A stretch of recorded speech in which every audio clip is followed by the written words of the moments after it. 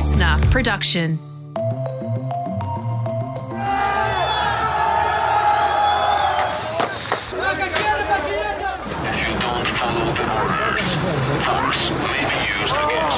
So that's the sound of the Polish border authorities warning refugees not to try and cross the border from Belarus last week. But they ignored those warnings and violence erupted, and sadly at least 10 people have died in the standoff already. So tense scenes of Middle Eastern refugees trying to get into Europe are nothing new. But this crisis is different, Tom. The Belarusian leader is being accused of manufacturing the conflict to get back at the EU. Yeah, it's a bizarre situation. We're going to explain it in this episode's briefing. It's the deadly situation on Europe's freezing cold border with Belarus. It is Tuesday, November 23. First, here are today's headlines. The Prime Minister is facing a growing party rebellion over state vaccine mandates, with a lower house MP joining senators promising to vote against the government. So government backbench MP George Christensen has told The Australian he can't guarantee he'll vote for government bills until the PM agrees to overturn vaccine mandates imposed by the states. So this comes after 5 government senators voted against the government yesterday over the issue, with South Australian Liberal Alex Antic telling Sky News he is prepared to cross the floor again. I'm withholding my vote on legislation until such time as there are greater protections for people from discrimination from their medical choices. These are largely decisions of state parliaments, but there are things that the federal Parliament could do, federal government could do in these circumstances. So this is a really tricky situation for the government. Some of their own MPs and senators pushing back and wanting to support this bill that was put forward by Pauline Hanson to rein in the states on vaccine mandates. And so what Alex Antic is talking about is blocking the government's other bills, not supporting the government's other bills like religious freedom protections, which are soon to be voted on, voter ID reforms, even the Anti-Corruption Commission, or the Low Emissions Technology Fund, which is part of the net zero policy. Yeah, huge problem as they try to go towards the polls early next year, and the government will need the support of one crossbench MP or Labor to pass those laws if Christensen follows through on this threat. This could be hard, Tom, because other crossbenchers like Craig Kelly and Bob Catter are also wanting action on the issue of mandatory vaccines. Yeah, and it's a really tricky one for Scott Morrison because I think by and large, even though we saw, tens of thousands of people on the streets on the weekend, the majority of Australians support the way the states are handling the vaccine rollout. So I don't think there's a huge amount of votes in him sort of swinging to the far right on this, but there are some seats where you've got Clive Palmer campaigning hard, you've got One Nation of taking the far right end of the vote in some of those rural electorates. So he does have to keep an eye on that fringe as well. And I think some trips to Queensland are going to be in his future very soon. Yeah, and speaking of trips, look, I'm sure he didn't want to be talking about this either, but the Hawaii thing came up again yesterday. A Labor MP asked why his office had misled journalists about where he was going. And then Scott Morrison gets up and says, well, I texted the opposition leader and told Anthony Albanese I was going on leave and where I was going. And then Anthony Albanese got up and said, yeah, you texted me, I kept that private, but you actually didn't tell me where you were going. So Scott Morrison gets back up and fights back, and then later on is forced to admit that, yes, Albanese was right. He hadn't told him the destination for his leave. So he was caught out being loose with the truth, and this one will go down in Hansard. Universities and businesses have welcomed the Commonwealth's plan to open Australia's border to international students and visa holders next month. We lost $1.8 billion last year for a range of reasons, but because international students couldn't get into the country, that was a big one of those reasons. It really matters to the nation's economy. That's Universities Australia CEO Katrina Jackson speaking to the ABC. The Prime Minister announced yesterday that fully vaccinated skilled migrants and people on student, working holiday and humanitarian visas will be allowed in from December 1. Also, tourists from Japan and South Korea will be allowed into Australia as part of the changes. Yeah, so that's good news. We're seeing those travel bubbles open up for tourists, obviously all those other visa classes as well. And domestically, this is a big one for the Tilley family. South Australia's border will open to vaccinated interstate travellers overnight. And Katrina, this border has actually separated my parents for months. Oh, which is such great news. I would love to be a fly on the wall, or maybe not be a fly on the wall for that reunion, but it's happy Christmas news anyway. Oh, something I don't need to see. But, yeah, Mum's jumping straight on a plane and heading over to see Dad. So I'm sure there's lots of other families in that situation as well. Lots of South Australians that live interstate that can now go home and see their loved ones.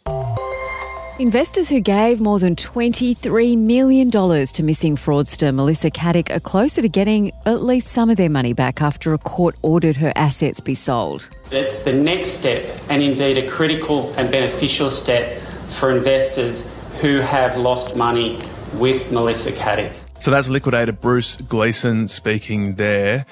So she has a house in a very exclusive suburb of Sydney that's meant to be worth $6 million, where her husband, Anthony Coletti, is still living. So it's a bit of a messy one. It's expected that he'll be asked to leave. And look, I actually, looking at the house, I think, especially what's happened in the Sydney property market, it's probably worth more than that. But who would buy it? Like, that is a weird thing to buy into.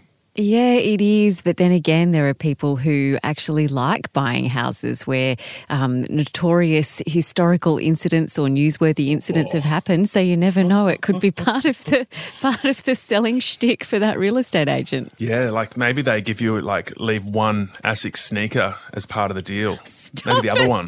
No, too soon. Police in the US believe the driver of a car who crashed into a Christmas parade killing 5 people in Wisconsin was fleeing a crime scene. Yeah, there were concerns at this incident that not only killed 5 people, but it left 40 people injured in the city of Waukesha, had been a deliberate attack, similar to some of the terror attacks in Europe. But US media has quoted officials saying it does not appear to have been a terror attack, that in fact the man appeared to be fleeing another crime. So another day, another twist in the Peng Shuai story. The Women's Tennis Association says yesterday's announcement from the International Olympic Committee that it has spoken to Chinese star Peng Shuai hasn't allayed its concerns for the 35-year-old. Yeah, so the Women's Tennis Association says it's still concerned that Shuai is being censored. And it comes after Amnesty International also raised concerns following the call, saying the Chinese government has a track record of making people give forced and sometimes televised testimonies shortly after people go missing. Isn't that strange, Katrina? Yeah, it's weird, but I guess, there has been form in this regard, so it's something that they need to look into. Yeah, and I think, when we brought that story yesterday about the IOC having a call with her, the call did seem kind of limited, and she said, I'm fine, but, please respect my privacy. And you're like, I don't know about that. Yeah. So I hope she's okay. I hope it is all above board. But, good thing to look into it a bit further, I think. All right after this message, we're taking you to the far eastern border of the EU.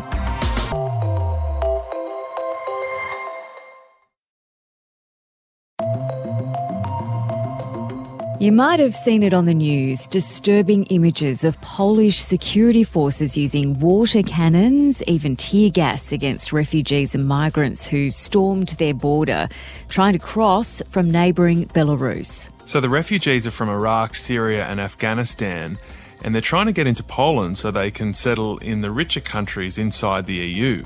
Winter is kicking in. Conditions are super harsh. It is estimated by the New York Times, who have a reporter there, that around 4,000 migrants are camped near that border. As many as 10 or 20,000 are in Belarus in total, including in the capital, Minsk. But evidence has emerged that these migrants were flown in by Belarusian officials, in some cases put up in hotels, and then aided and encouraged to storm the border with wire cutters and axes. Belarus army forced me and my friend to get here. So that's one of the migrants speaking to an international news agency. So the leader of Belarus is Alexander Lukashenko.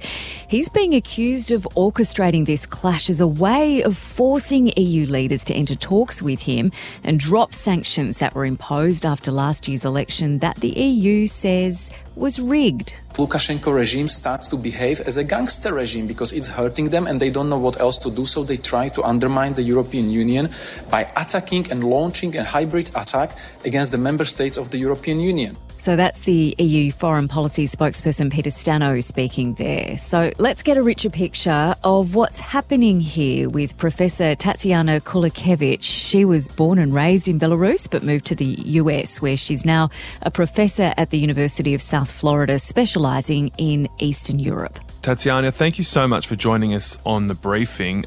For most of us who haven't followed this closely, it was last Tuesday that really caught our attention, those violent clashes on the border. Can you explain exactly what happened last Tuesday, and is that the worst of this crisis so far? The migration crisis in Belarus actually started in summer 2021, so it has been going on. The splash that people saw last week is because a large number of migrants from the Middle East, couple of thousands, came close to the Polish border and tried to break through the fences. And the Polish guards and border guards started stopping them with the water cannons and other means, and that caught international attention. But it is a consequence of the crisis that began after the presidential election in Belarus in August 2020. So tell us a bit about that election. What are the claims surrounding that? In August 2020, Belarusian authorities cracked down on peaceful protesters in Belarus. Thousands of people were detained. Belarus right now has almost 900 political prisoners. Thousands of people went out to the streets to protest the falsified presidential election in Belarus and were brutally suppressed. And that has been ongoing. Essentially, what researchers are calling this, it's a Belarusian awakening. Western countries did not recognize Alexander Lukashenko as a legitimate president. Since then, people are trying to fight against the illegitimate president that managed to stay in power in Belarus and has been continuously suppressing and in revenge everything that represents any sign of discontent with his rule. Okay, so there's a big, dispute over that election result and whether Lukashenko should continue to be this authoritarian leader in Belarus. But what's all of that got to do with this clash on the border with Poland? After Lukashenko cracked down on protesters, the European Union imposed one by one 4 packets of sanctions against the Belarusian regime. And this migration crisis is a response to these sanctions and an attempt of Lukashenko to start a dialogue with the Western countries and make an effort for them to recognize him as a legitimate ruler of Belarus, because no one wants to talk to him after the crackdown of August 2020. It's a pretty interesting situation, the accusation that this Belarusian leader has manufactured this crisis on the border with Poland to get back at the EU for putting sanctions on him over this election. So what is the evidence that he's manufactured this migrant crisis on the border rather than just these Middle Eastern people taking this route to legitimately try and get into Poland? The journalists have interviewed migrants on the border, and actually these Middle Eastern migrants told them that their trips were organized by different trip agencies and that Belarusian officials, like border guards, were showing them a way to the border, actually. So in addition, Belarusian government increased the number of flights from Middle Eastern countries and eased the way to receive visas to Belarus for these people. This was an attractive way for Middle Eastern migrants to go through Belarus, because before that they were going through Turkey and through the Mediterranean Sea, and it was dangerous with the possibilities of drowning, and crossing through Belarus into the European Union through Poland and through Lithuania and through Latvia, it seemed safer. So why does Lukashenko think that this is the right strategy? Why does he feel, if these allegations that Belarus are aiding these migrants to pile up on the border. Why is that the right sensitive button to push to get a reaction from the EU? Because autocrats know how to destabilize, potentially destabilize European Union. Migration question is the question that might divide the European Union countries. It's very sensitive, and some countries voice the need to let migrants from the border inside the European Union. Other countries are saying that that should not be done. Poland is using a very tough approach these days, voicing their concerns and the need for sanctions against the Lukashenko regime.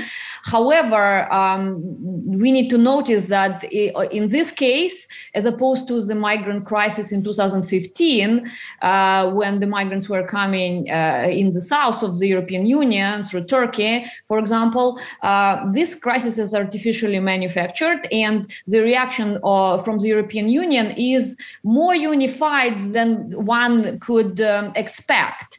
So the countries that are voicing their disagreement with those who don't want to let migrants inside the European Union is not that loud, and the European Union is going to impose another package of sanctions against the Lukashenko regime, against the airlines that are flying migrants, and against everybody who they find was involved in this crisis.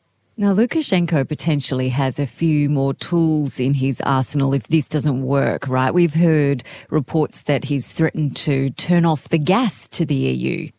That's correct. That's what he said. One of the signs was that he actually tried to close one of the pipelines, Druzhba, for a day or so, claiming that there were repairs ongoing, but this pipeline is operating again.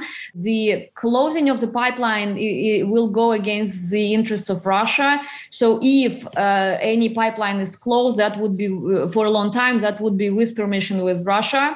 But Lukashenko has been making different steps, different actions, even before this migrant crisis. If you maybe remember, there was this Ryanair landing, which triggered the previous round of sanctions against him. So he is acting in this manner. It's not surprising. So the tragedy of this, to me, seems that you could have these, people travelling from Afghanistan or Iraq, people in need that are able to fly to Belarus, get that one-way ticket, but then they get stuck on the border and they're essentially victims of this geopolitical tussle between Lukashenko and the EU leaders, and they die in the cold as a result of that. Is that your fear as well? Or do you think that now that word's getting out that the border with Poland is pretty tough and they're not getting anywhere, that these migrants or refugees will actually stop flying to Belarus? Well, what has been happening within the past few days is one flight was already organized and flew back to Baghdad, flying back about 450 migrants who decided to go home because of what they faced, these difficult conditions and mistreatment from different sides. From what I hear, there's going to be another flight organized in about a week for more people to fly back. Some airlines are not allowing some Middle Eastern migrants on their board, probably in fear that sanctions will be coming against these airlines.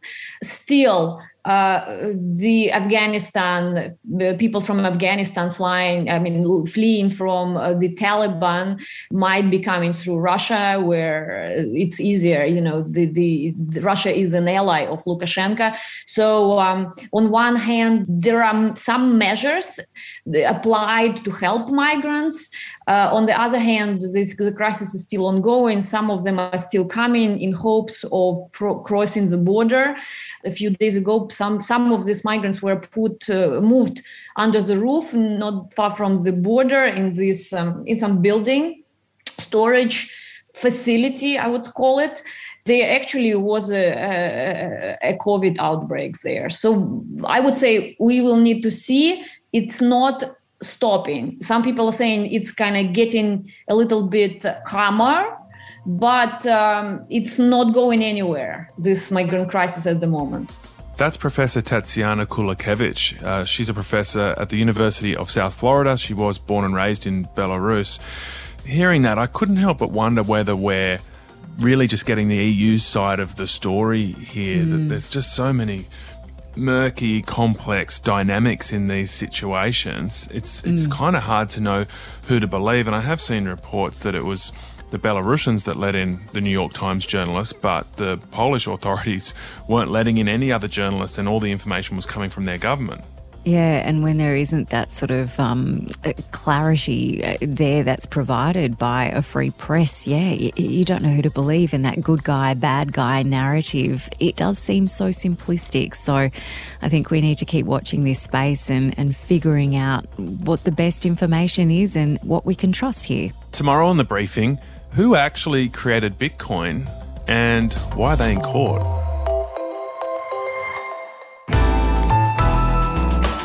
Listener.